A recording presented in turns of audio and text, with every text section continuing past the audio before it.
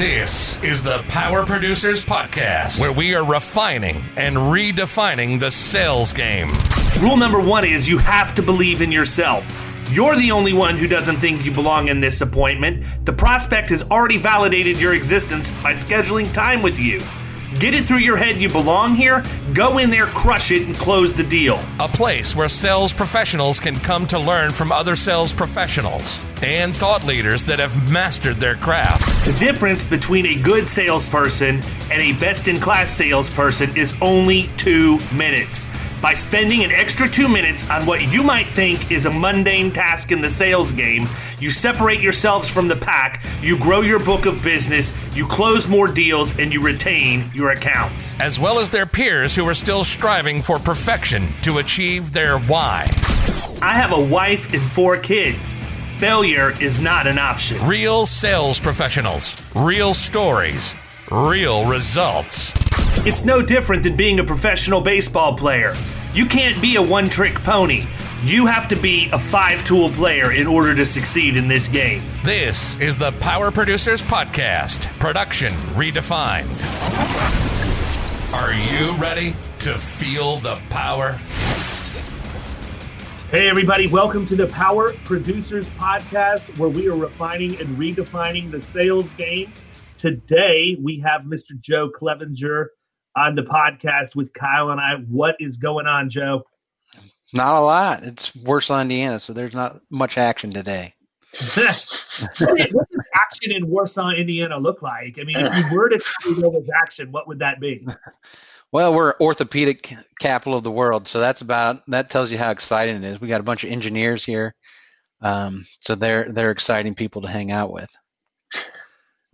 I can tell you beyond a shadow of a doubt, and I mean no disrespect to anybody at all in the engineering profession, but having been in meetings with engineering firms regarding insurance, I will never pursue that class of business.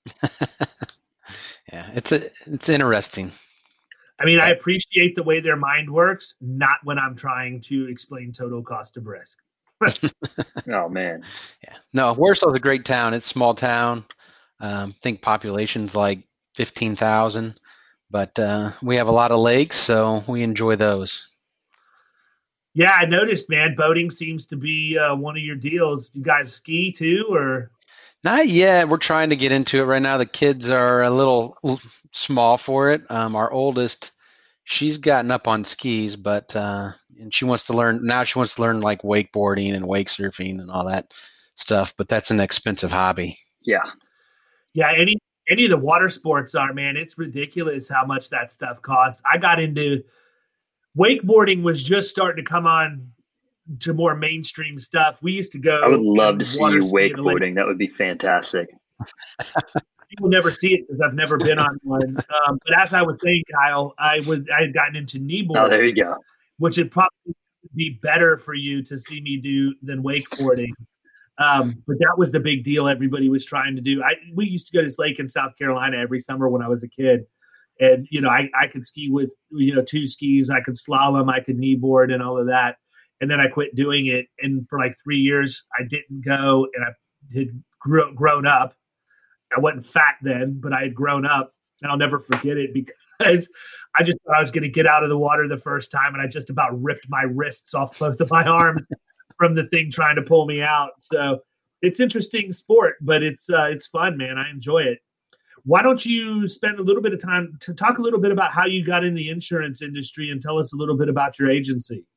Yeah, I was basically born into the insurance industry. So my father started the agency in '95. He was working at an independent agency and then broke off, started his own agency in '95. And so I kind of I was in the office all the time with him when he started. He started from scratch and just, we would go in and hang out in the office after hours while he was chugging away.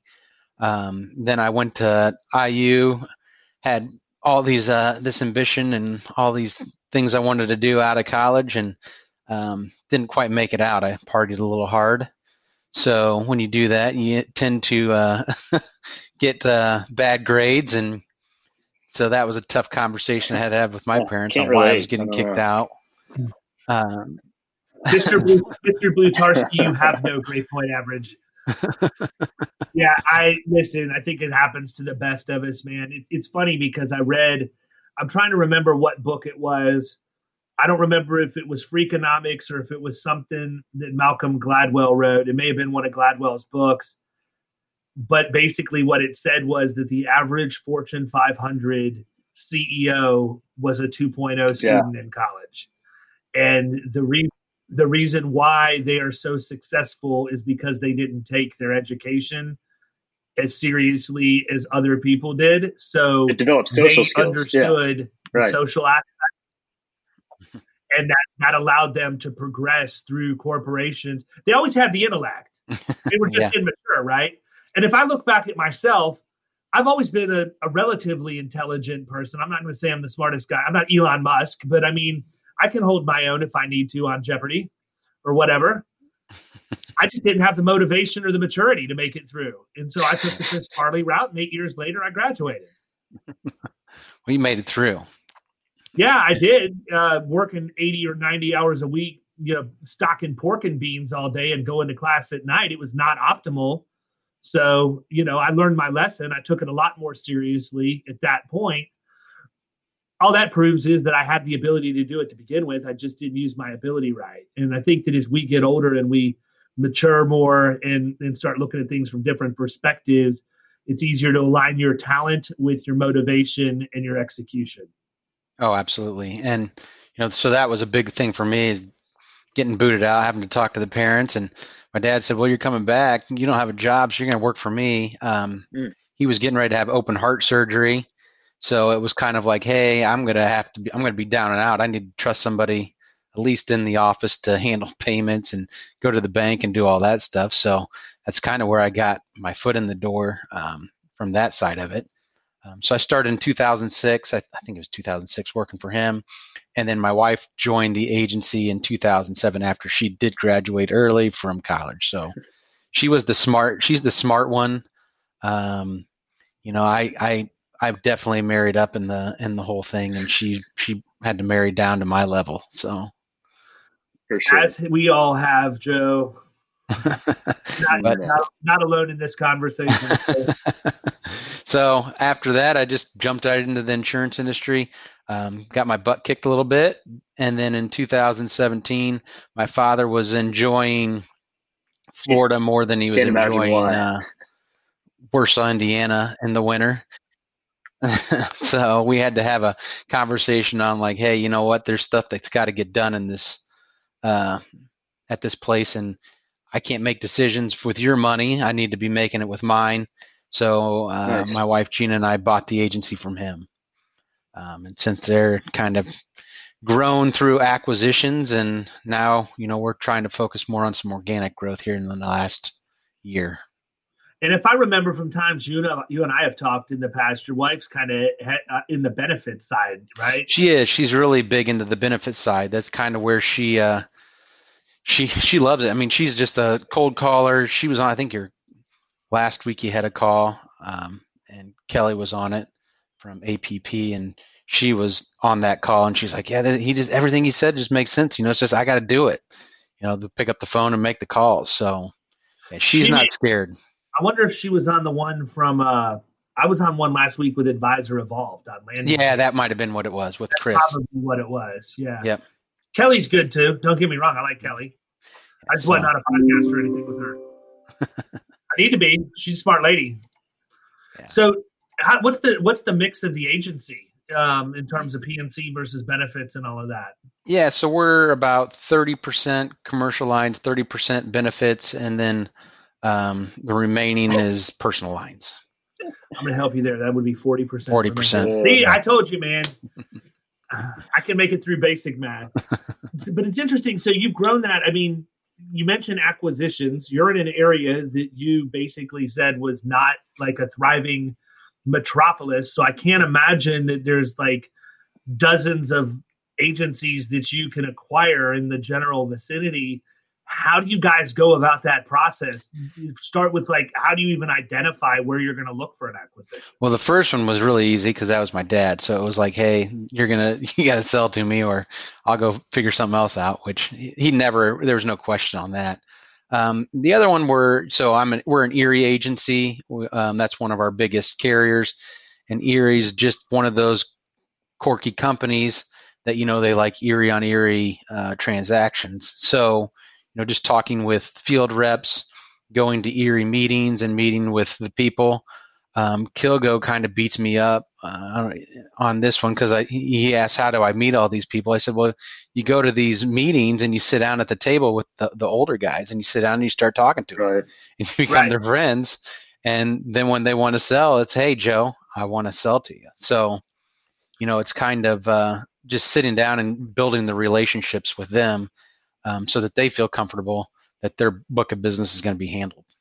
It's interesting. Erie is a carrier that comes up all the time. Like even inside Killing Commercial, we've got so many Erie agents, and we don't have them in Florida, but they remind me a lot of what Auto Owners is like, or some of these others that aren't really, I mean, I guess they're regional. I didn't realize Auto Owners was as regional as what they are until I looked at their footprint, but it's kind of the same way. And I mean, that makes the acquisition a lot smoother if you have a carrier like that on board, because otherwise it could go south in a hurry. Yeah. I was part of an acquisition early in my career, and we had 3 carriers that we were going to add to the mix of our agency. One was Auto Owners, one was Cincinnati, and one was Westfield.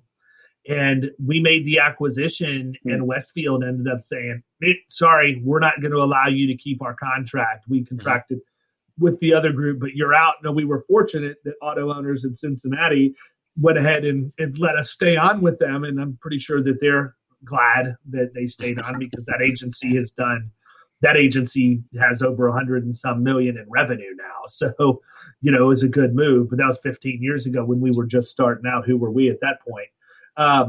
But yeah, I mean, I think that's an important point. And if people are out there looking to make acquisitions and you've never done it before, I have to have some conversations with carriers as part of the due diligence process.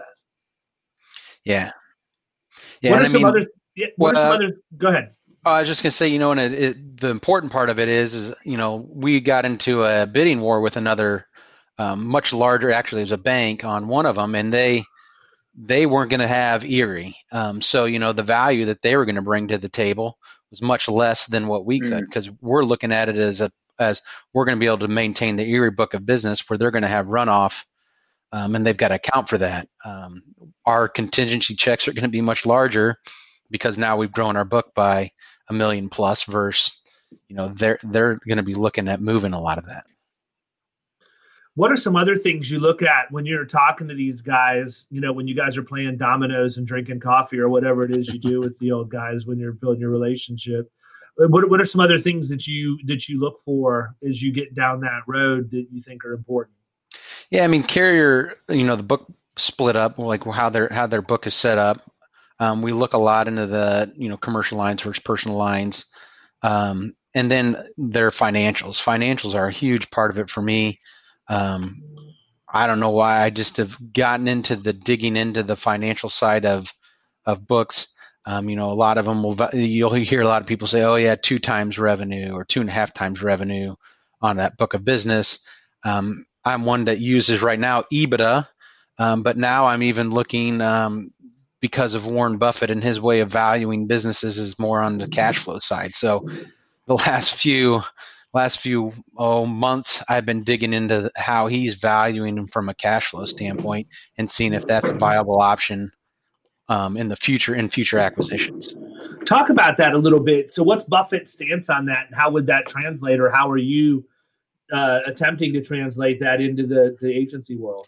Yeah, so he's looking at free cash flow is kind of what he looks for. So he's trying to see how much free cash flow is in a business. You're taking a lot of the expenses out of that. So like loans and the interest that you're paying on those loans, the amortizations on those, you're pulling a lot of that out to find the key free cash flow. So if they didn't have those specific expenses, in the business, how much money would be coming into it, and then he can determine, how much cash is going to be on hand. And then the hard part of it from my standpoint is figuring out, are you taking that time, from an EBITDA standpoint, most that I've talked to are 7, between 6.5 on the smaller side, 6.5 and 7.5 times EBITDA, earnings before interest, taxes, depreciation, amortization. And then, that's what they're looking at. So you're talking to the big boys, like Arthur Gallagher and those guys that are trying to buy. They're offering much higher numbers, like 10, 12. I talked to one and he was like 14. But what they put in there is a lot of contingencies within their buy sells. So Yeah, we don't like offer that. earn out agreements and all kinds Yep. of stuff like that. I mean, that's the last thing you want as an agency owner, is to have to stick around for 5 years or whatever. It's what do you see as being the span? What's the difference typically between EBITDA and net profit, or even what's typically? So, I mean, I hear the same stuff, right?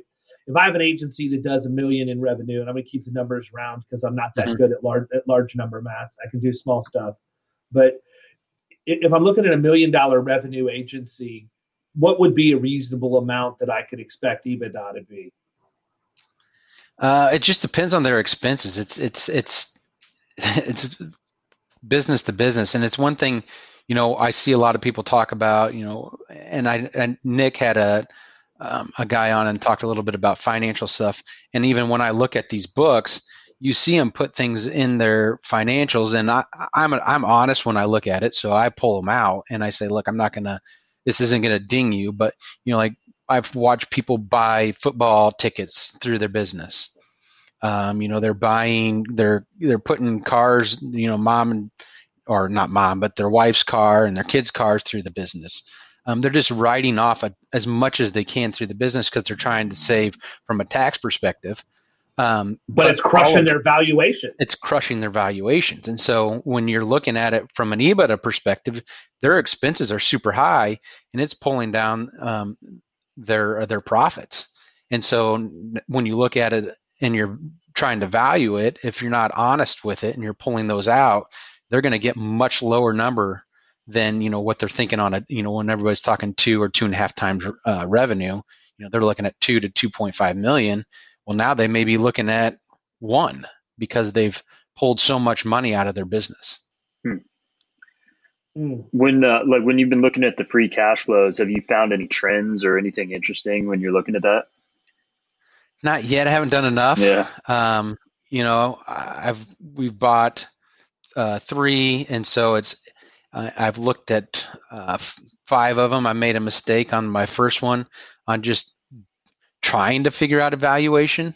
That's the way I learned that, like, this isn't the right way to value a book of business. I was like, they had a progressive book. Well, I'm going to value that at 1.2, and then they had other books of business, E&S business, that's 1, and it's too hard to value each specific book based off of that. So the way I look at it is, it's revenue's revenue, irregardless of how it's made.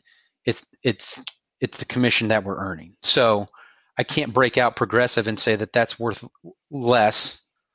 It may devalue it from a time standpoint on the EBITDA side, but I can't value just that specific part and say, well, this is worth less because the commissions it's progressive. So I just look at revenue, and then overall value it. If it's 7 times, because I'm going to be able to earn larger contingencies, I can pay them a little bit more, 7, 8 times EBITDA, because I'm going to get more value out of that book for somebody else. I'm going to do this as a favor to you, Joe. You're going to have to be really careful, because if you start acting and thinking like Buffett, Kilgo's not going to talk to you anymore. Like, Kilgo won't even have lunch with Buffett anymore. He told us that on the podcast. He went twice, but he hosed him the third time. No thanks, Buffett.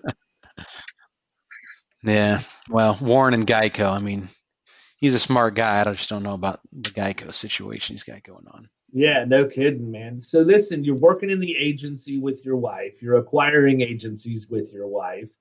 There's probably a lot of people out there right now that are thinking to themselves, what the heck does that look like? I mean, I don't know that I could handle. Look, I love my wife to death, but I also love my time at the office every day. When I'm not home.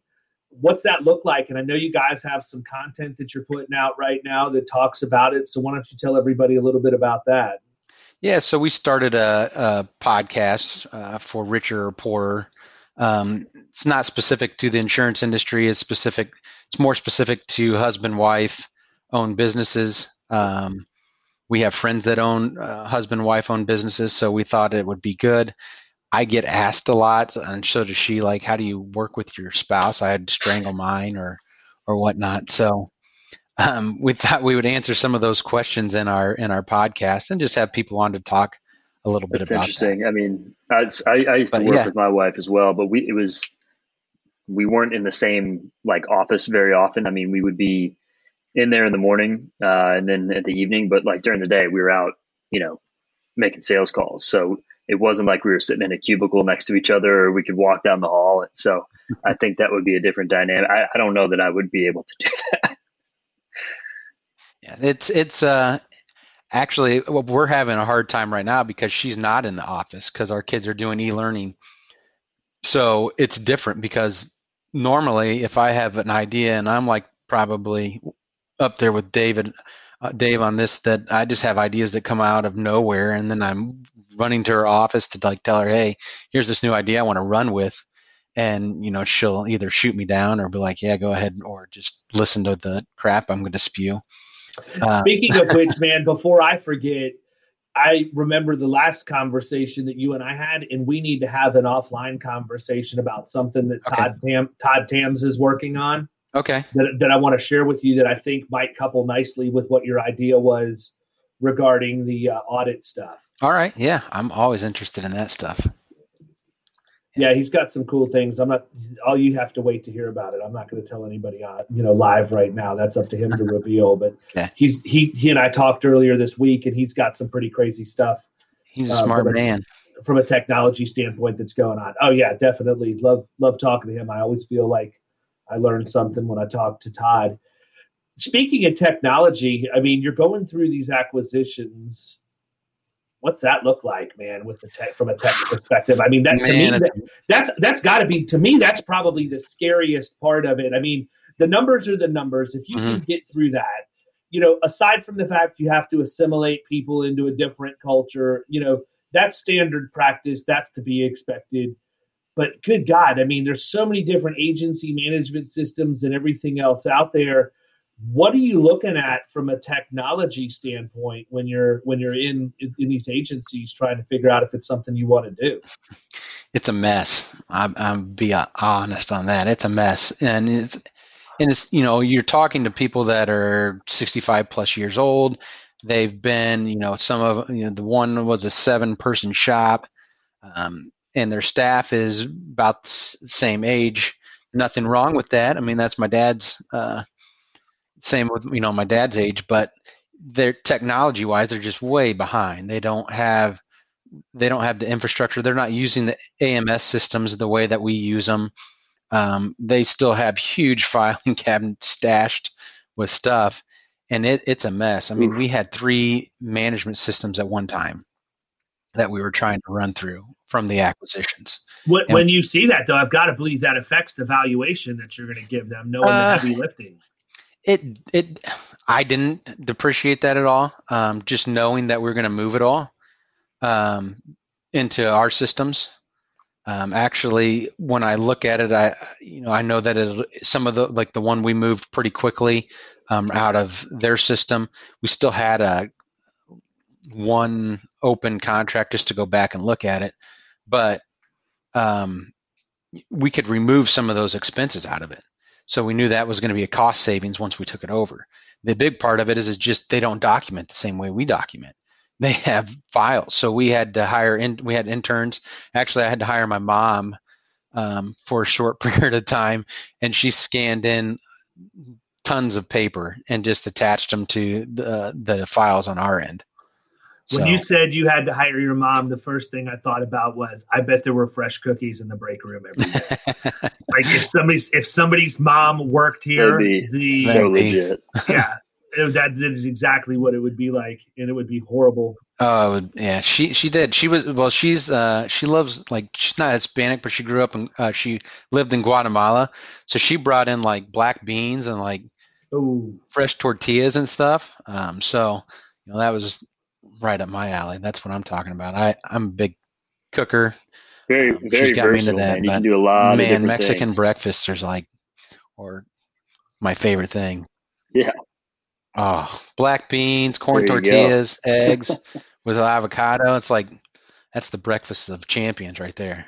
Yeah, no, I'm with you. It's interesting because different parts of the world do things differently. Obviously, there's a freaking just rocket science moment I gave everybody. But I went to Nicaragua a couple of years ago, and the thing that blew me away about Nicaragua was these little fried cheese cubes that they served with every single meal, like this queso frito, and you just take it. So I didn't realize that we even had it anywhere normal in the United States, but Sam's has these massive blocks of it that you can buy. So when I'm not behaving on my eating, that's an every Saturday morning thing. And now my youngest son, Ethan, loves it. So every Saturday when we wake up, or when he wakes up and subsequently we wake up, it's because he's running across the family room at the top of his lungs, screaming, fried cheese, make me fried cheese now. We laugh all the time. It's like Will Ferrell in Wedding Crashers with the meatloaf. That's what he is, but it's whatever it is that he wants.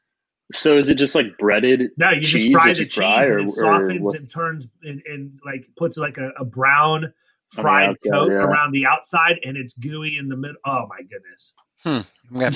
Sounds fantastic. You put a video up on the I will. On how you make those. There's a 100% chance that's getting made this weekend, because it's my first weekend since Whole30, and we'll be able to do it. When you're moving the technology stuff around, I mean, I don't know a lot about having to change AMSs, and I hope I never have to know anything about that, but I'm sure I will.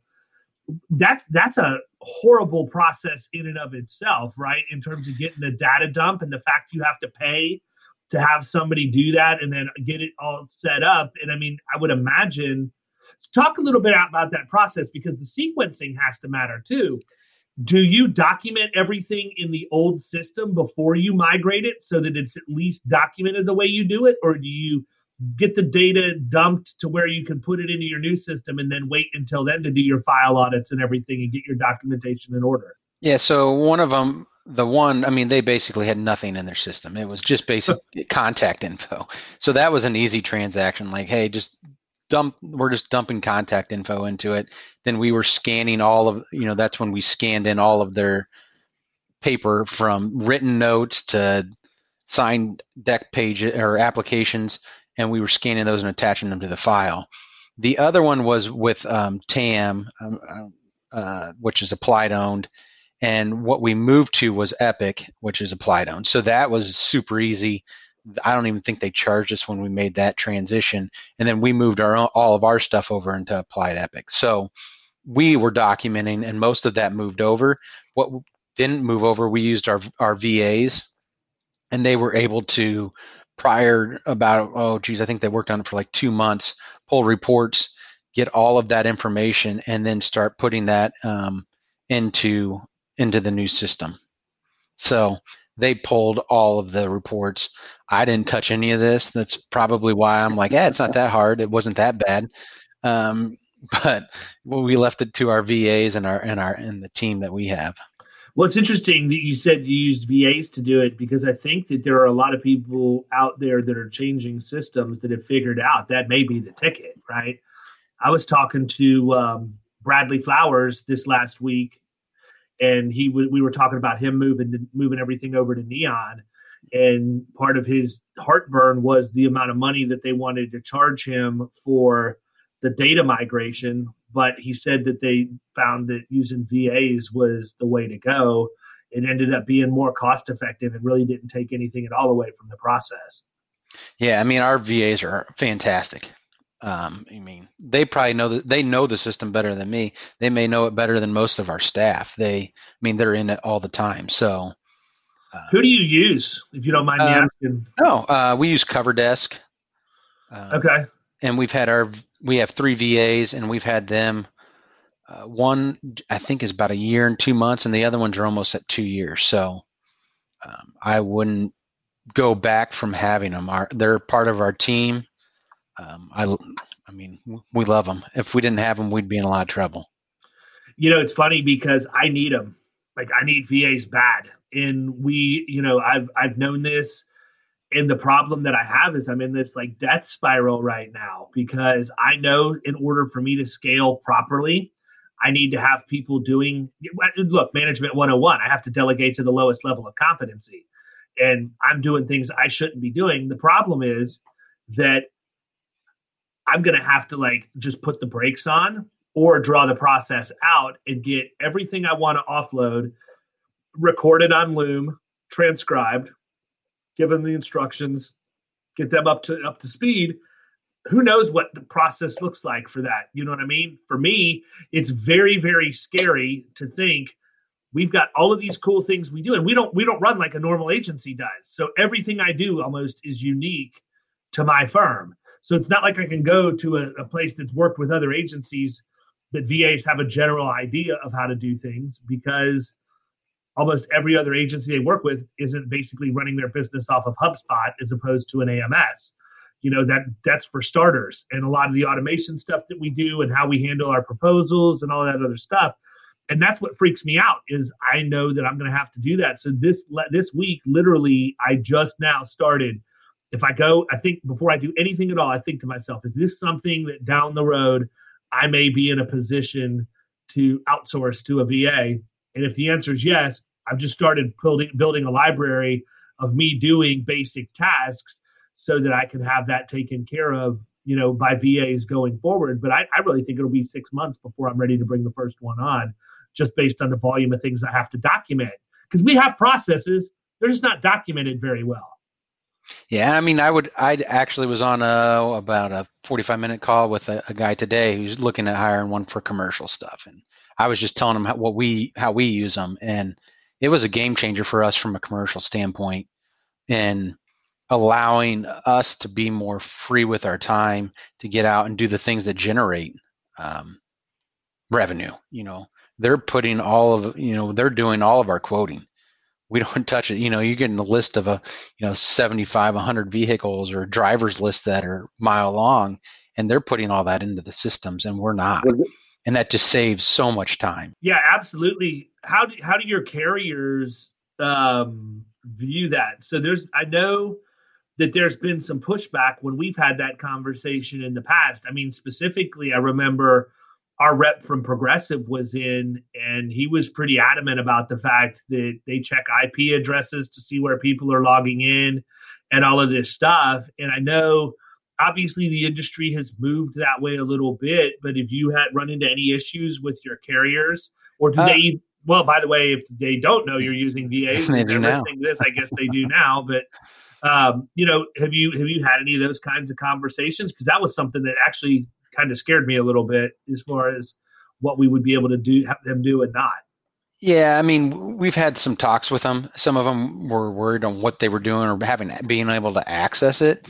They have access to everything else. It's, okay, you don't give them access to your website, but they have access to our AMS system, 100% access. They can get the same information that you think you're hiding from not giving them permission to do a quote. The issue is that you're just going to slow our process down, and we'll just figure out a way around it. We'll give them our passwords and usernames. I'll figure out a way to make it work. And I trust I trust our VAs like I trust our employees. They're probably the most trustworthy people that we have. So I tell them all the time, these are specific to our agency. This isn't like, 100 different VAs in an office that are working for us, and it's a different one every time. It's the same person every time. And I think that the IP stuff, they're using the AWS, which puts the VPNs into like a New York IP address. So they have no clue that they're based out of the Philippines. How do you get them to fit in with your culture? Man, they fit in great. It's crazy. I don't know how. I guess we kind of do. So we pull them into everything. I mean, they're in all of our emails. They're in all of our like our communication. We have Zoom meetings. We pull them into the Zoom meetings for Monday morning meetings.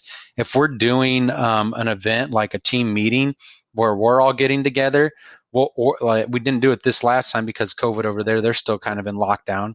But we would order food for them so that they could get together and have a meeting. You know, if we're taking off, they're taking off.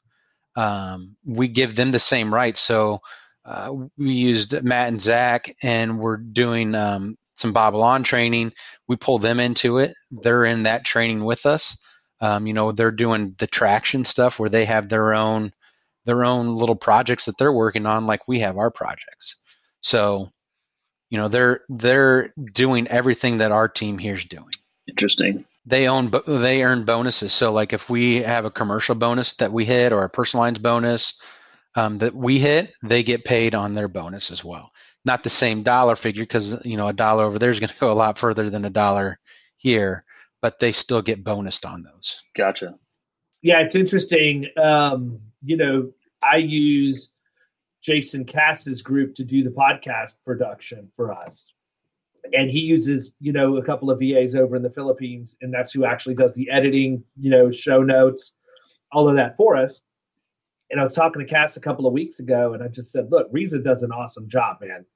I'm really happy with what she does. I'd like to do something above and beyond for her. What does that look like? Tell me what I could do to show her how much I appreciate what she does for me. Because I'll be honest with you, brother, if I had to do the podcast production, there would be no podcast.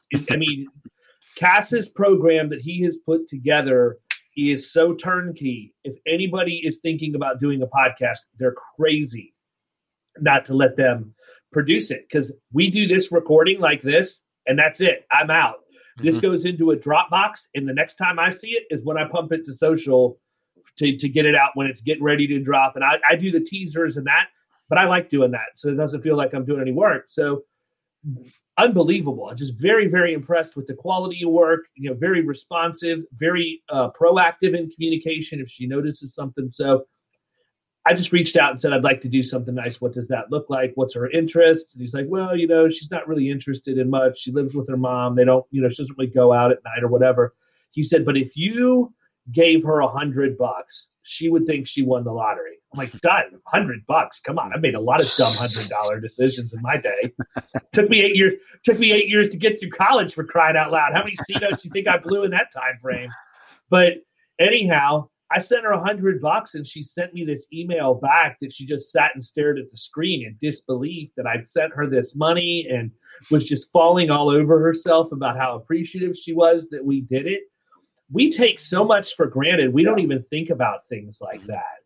And shame on the agencies out there that are using VAs to save money, and they don't think about doing the stuff like that. Because let's face it, $100, yeah, maybe if you're somebody's grandma that grew up, you know, like mine in the Great Depression, $100 is still a lot of money to them just because of how they have gone through life.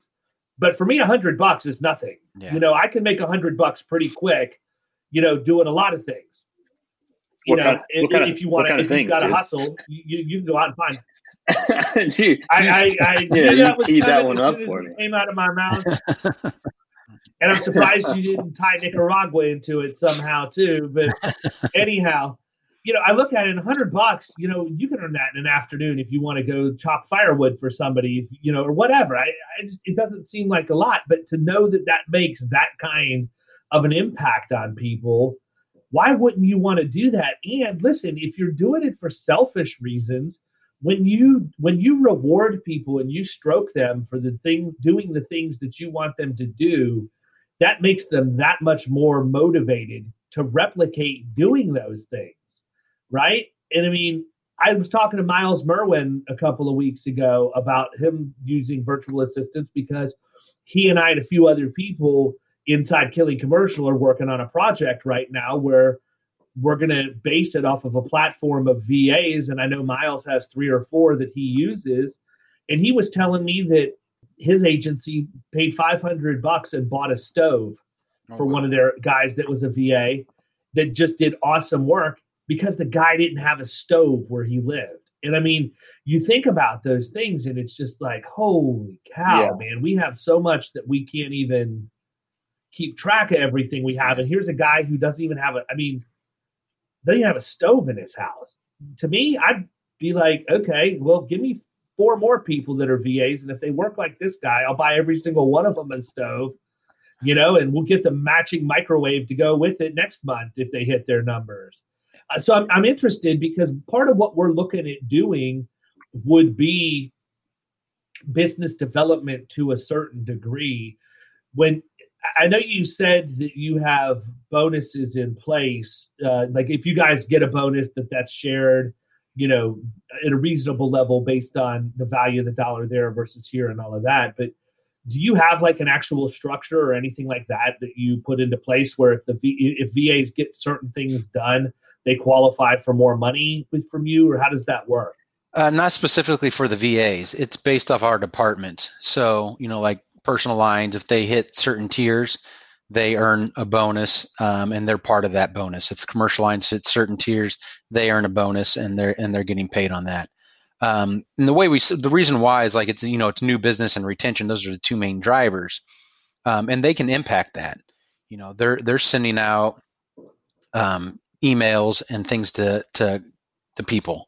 They're providing information to us, and as soon as they get it to us, if it's good or whatever they provided to us is working well, then we retain clients, or if they go out and they shop an account with 5 carriers and we get good pricing and are competitive and we write the account, they did most of the work on the back end and are just feeding that to us to close.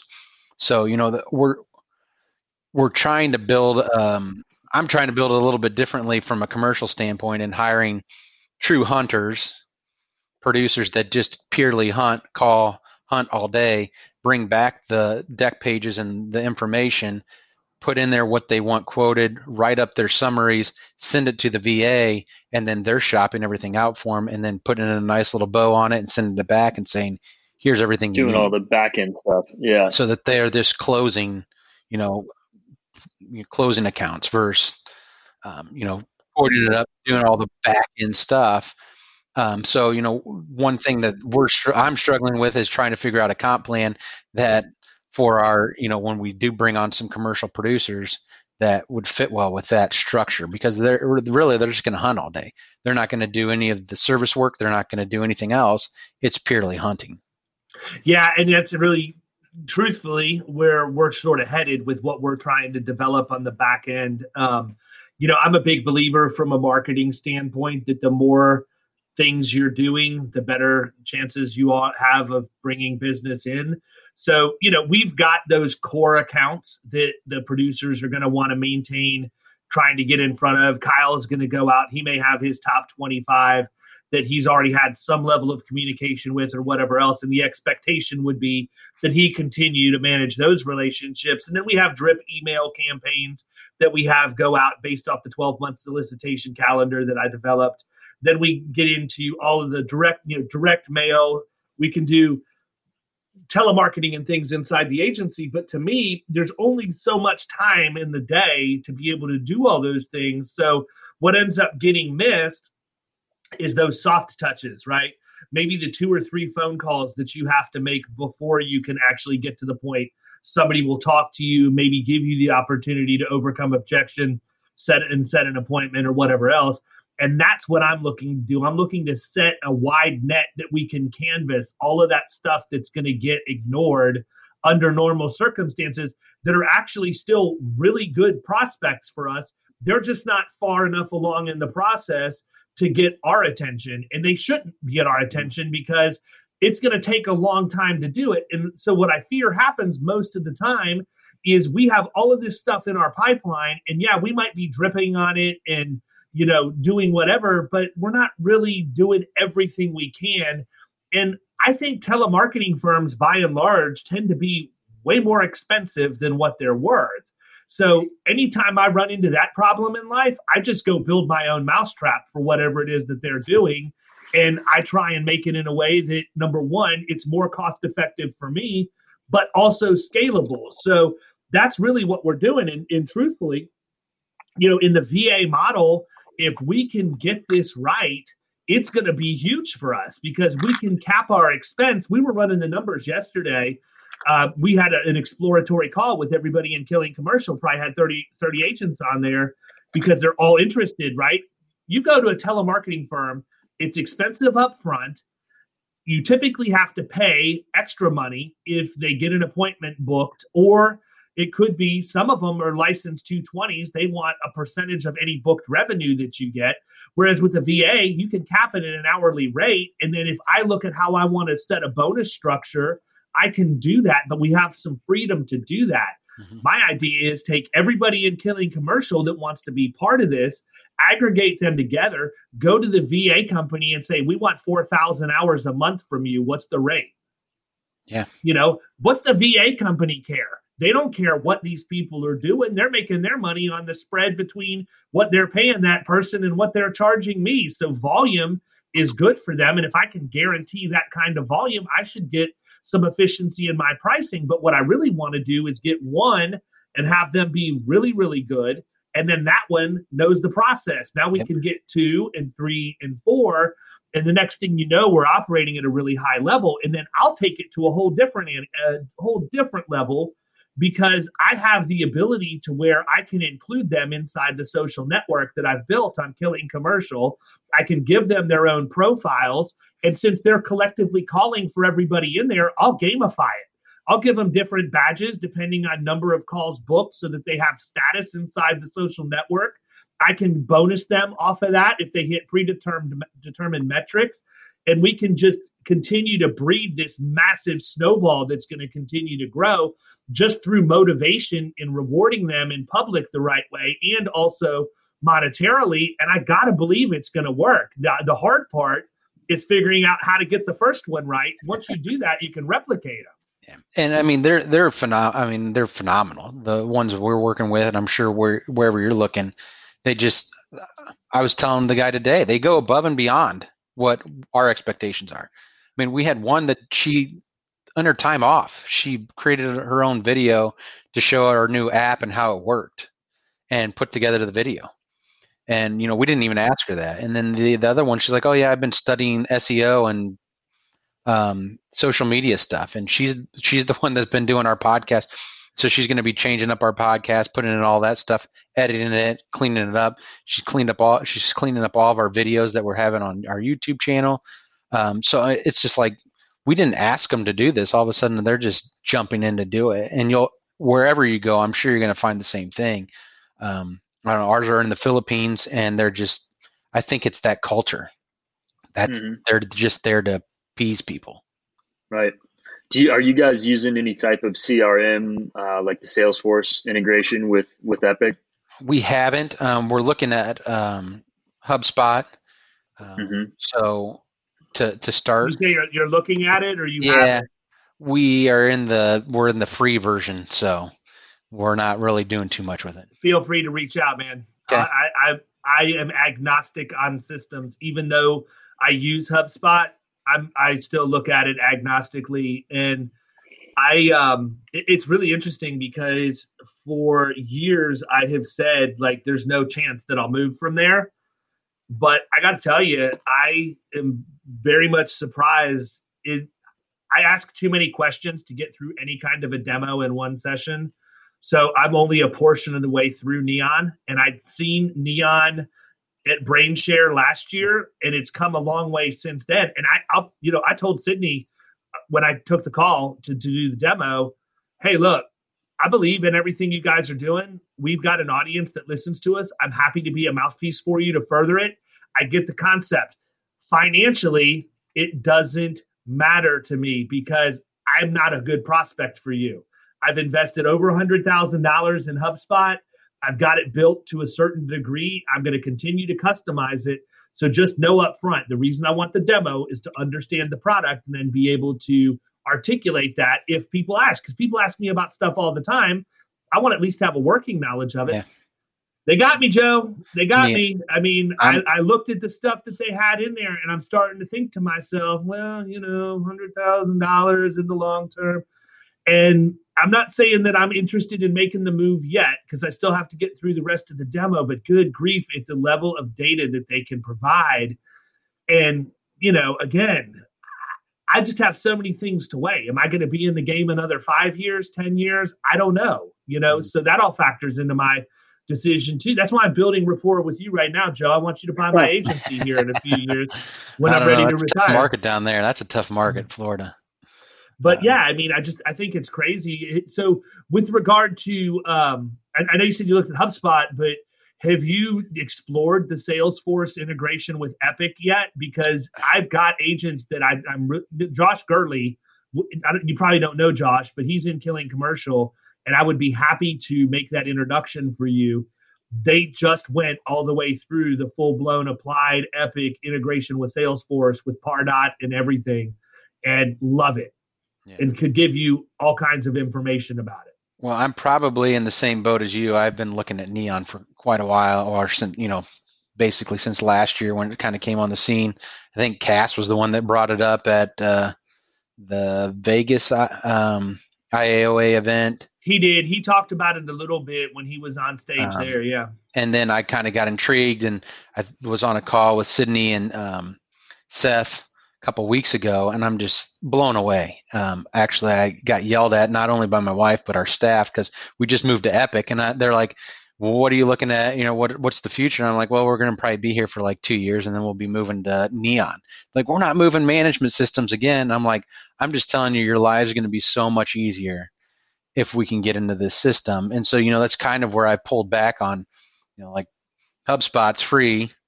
How much do I want to invest in putting all this stuff together if I know in a year and a half, 2 years, we're going to be moving? And I would tell you right now, without even having any further conversation, don't.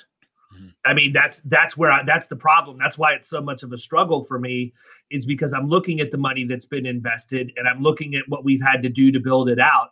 And that's the problem. When you get a CRM like a Salesforce or a HubSpot or an Infusionsoft, you're getting a blank you're getting a chassis. That's it. You still have to build the whole car, engine, put the gas in the tank and everything. And that's not cheap. It's not easy, and it's not free. It's not free at all. I don't want to have to know how to do that. So I outsourced all of that. That's another expense to me every month. And it's money well spent. I'm not complaining about it. There's absolutely nothing wrong with HubSpot in our agency. I'm happy with them. Mm-hmm. I just saw some things that are like,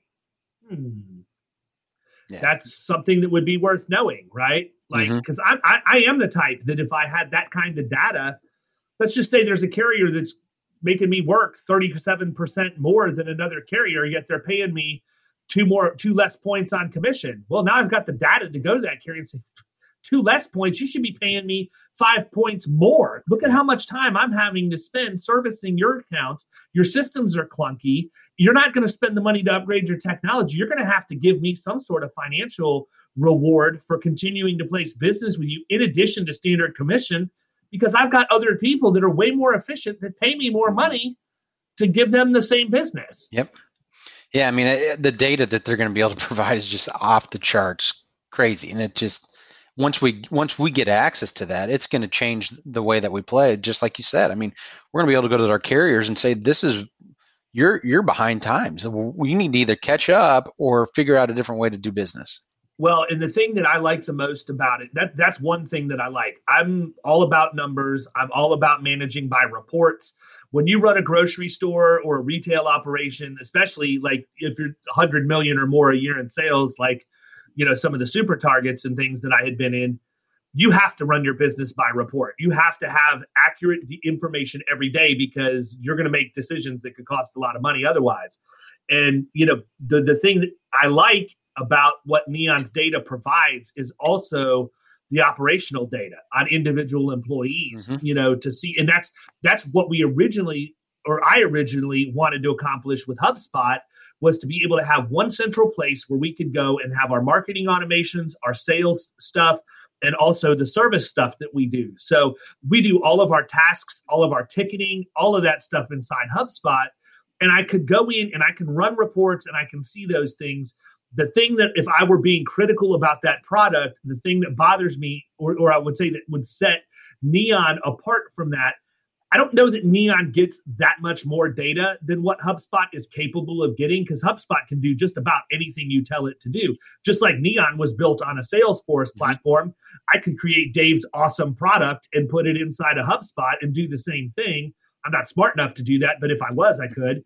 But what I like about it is I can go in and see, okay, in a dashboard, boom, here's how my service team is performing. That's what I need. And that's what I like about HubSpot, specifically with the ticketing, because I can go into the dashboard, and if I see a bunch of tickets stacked up in a column, okay, there's a problem here. Let's drill down in this column and see why we're getting lost in this stage of the process. It's fine. I just think Neon's sexier, man, and how they present that information, and it's already done without you having to go through several stages to create some of that reporting that you would have to create. And what Seth blew my mind when when I was talking to him is that, like, it's going to start telling what service person to handle a certain task based off of how fast they're completing that task. You know, an auto change, if I complete it 15 minutes faster than the next person, I'm going to get more auto changes. And that's huge to us, is like just understanding, okay, this person's processing it 15 minutes faster than that person. We need to be pushing that stuff to them, because they're going to get that task done quicker, and it's going to save us time and money in the long run. Yeah, I think that they take analytics to such a different level than anybody else out there. It's exciting to see. But the other thing, if I'm looking at this from a very, again, agnostic and logical perspective, it's also sad, because I know that they're going to be the first, but somebody's going to come along behind them, and they're going to figure out what the next mousetrap is going to be. So hopefully what happens is these guys get this thing out. They change the way the game is played, and they'll forever be known as the ones who changed the way the game has been played. Listen, I hope they last forever. Yeah. They say they're never going to sell out. I believe that that's the case. I also had an accounting professor when I was in college for 8 years one time that told me everybody has a price. It's just a matter of what that number is. Man, that was a conversation Nick and Preston had at a conference. I don't think I've ever laughed so hard on what your dollar figure is. I don't know if you've had that conversation with him before, but okay. So I'm going to go ahead and say, but I don't think I've ever cried laughing so hard in my life. So number one, yes, it was. I've had that conversation with them. Number two, it was even more awkward because my disgusted wife was sitting right next to me when that conversation. I didn't have that. She wasn't with me, but yeah, and they didn't realize, what was going on. But yeah, no, I know exactly which conversation you're talking about. And Cass and his wife were also sitting there. Oh boy, they got even more animated. But it's crazy. I have one more question before we wrap up, because I've got a theory. I'm interested in what your thoughts are. And I've talked about this a lot on podcasts the last little bit, so I'm not going to belabor it. But I like to ask different people from different parts of the country with different experience levels what they think is going to happen in the near future. And I think that, and you validated some of what I think just based on conversation today, but I feel like COVID is going to be a defining point for the perpetuation of a lot of agencies, and that it's natural selection to a certain degree, in that these agencies that are older, that don't have the technology and don't have the documentation in place, and they're operating out of filing cabinets, and they're not doing quote vids, and they're not doing Zoom meetings, they're gonna go away. I think that what's going to happen is the multiples that people have been able to get for their books of business are going to diminish, because these agencies aren't equipped to go to the next level. And we were actually on a call. Kyle, I think it was a podcast we were on, but I'm not 100% sure. It may have been the one with Greg Zahn, but I don't think it was.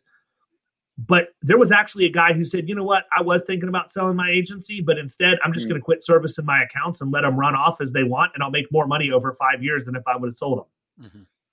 So my question to you is, what do you think, if you're putting on your anti-Kilgo Warren Buffett hat, what do you think is going to happen, or do you have any ideas that you think we're going to see with how some of these agencies are treated in the acquisition marketplace in the next couple of years? I think we're going to see more of them, of the older agency owners that are going to be tired of it. I mean, it's stressful. You're everything shut down, the agencies around us were all still, people were still going into their offices. We pulled, I think we've pulled two, one employee from one recently because of that. They're sending them into work where we're all working from home. We still have the technology to work and operate. And we were getting quite a bit of business from one agency here in town just because his doors were shut. He was in there working, or when he would leave, he was at home or shut down for a time period when everything was closed and they couldn't get a call. He couldn't pick up a call. He couldn't answer the call. And he's a paper company. I mean, 100%, there's no agency management system. And that's been a talk like, well, okay, from one of our carriers, hey, if would you buy them out? It'd be really hard for me too, because I know that everything is in filing cabinets and I've gone down that road and the valuation is going to be dropping for those guys. You're telling me that an Arthur Gallagher or one of these big firms is going to come in and want to scan all this paper in and take over that book of business. That's a lot of work for what they're going to be paying for. They're not going to be paying the 10 times or 14 times or 12 times EBITDA. They're going to be devalued, at least in my mind, when those come around. That's exactly what I think too. And what's crazy about what you just said is Gallagher's got the resources to pull that off as quick as possible, but they'll just leverage the price down and make it a better transaction for them. And I do think that's what's going to happen. I think that the people that are going to be willing to get out probably waited too long. They should have either adopted some new technology or gotten out years ago. And the guys and I think that the guys that's telling you, I'm just going to write it out. I mean, that may work for 2 or 3 years, but these carriers are starting to get pretty picky on it too.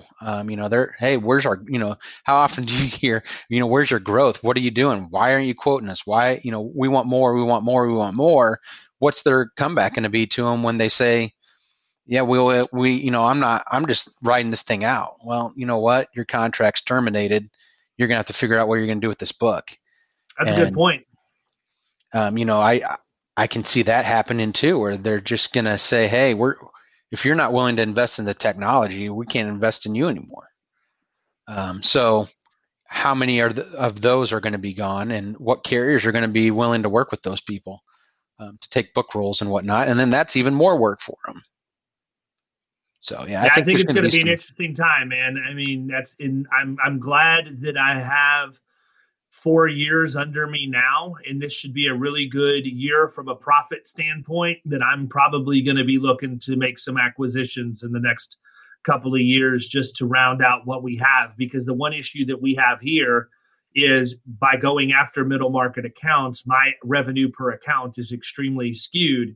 So it sounds sexy that you can grow an agency, relatively quickly with good volume, but if you don't have a good number of policies in force in addition to that revenue to match up, then you've got a problem. So what I don't have is I don't have the policy count of a personal lines division like somebody like your agency who's been in business for a while. I either have to grow it organically, or I have to acquire something, or I have to do both, which is probably what I'm going to end up doing. Yeah, and I don't know what the market's like down there. That's probably a really tough market. Actually, I could see quite a few agencies coming up for sale just because of how tough it is. I mean, the carriers are all pulling out. Yeah, the carriers are all pulling out, and the property capacity is going away. The umbrella markets are shot. We're back to where we were in 04, 05 after the hurricanes came through, and we're going to be here for a little while. I'm used to it. I've been in this market before. It was when I first got into the industry, but it's not anything that's new to me, so I know how to navigate it. Yeah, and that'll be a good advantage for me. That's if there's an advantage that I have, that's one of them. Is I came up in the absolute hardest time to write this stuff, and so that might actually come back to help me now. So it's a different market down there. We're not like that. It's pretty. We probably have the least expensive rates in the whole nation. I can assure you, because I've got a guy in Indianapolis that's in Killing Commercial, and that's the one thing that he said was, how can you get me in front of stuff like you have down there? And I said, well, I'll get you a plane ticket. You can come on down because you ain't got it in Indiana, But it's a different approach. And I mean, that's the whole thing. You have to tailor your approach based on where you're at. And if you have a good process, the process works. Just the numbers don't line up the way they would for us here in Florida. So I get all of that. Well, listen, man, we've been going for an hour. You have given us a ton of really good information. I know people are going to want to reach out to you and maybe pick your brain if they're looking at doing an acquisition or whatever else. Tell them, A, how they can find you, and B, how they can find the podcast that you guys have going out so they can subscribe to that and help you get your listeners. Yeah, we're Clevenger Insurance Agency in Warsaw, Indiana. ClevengerINS.com is the website. You can find me on there if you want to talk. For Richer or Poor, I think it's Richer or Poorer on Facebook. We just started a Facebook page, so you'll see that. We're sharing it on our Facebook page. That's kind of just my wife and I talking through being business partners and husband and wife, and hopefully people can get some good value out of that along the way. But it's much better than the Nick and Preston conversation. I can say that unequivocally without even listening to it. Well, listen, man, I appreciate you coming on. Thanks for spending some time with us. I wish you nothing but the best. You guys got some good things going on there, and I look forward to circling back with you here sometime, maybe next week, to talk about the other stuff that I had mentioned. Joe. Yeah, thanks for having me on. I appreciate it. Absolutely, man. Have a good weekend and enjoy your Labor Day. Stay safe. I'm sure you'll be out on that lake. Yep. All right, brother. See you later, man.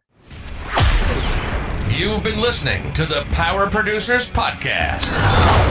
You can follow Killing Commercial Insurance on Facebook and YouTube. And if you want to take your game to the next level, check out our book, The Extra 2 Minutes, and our website, killingcommercial.com.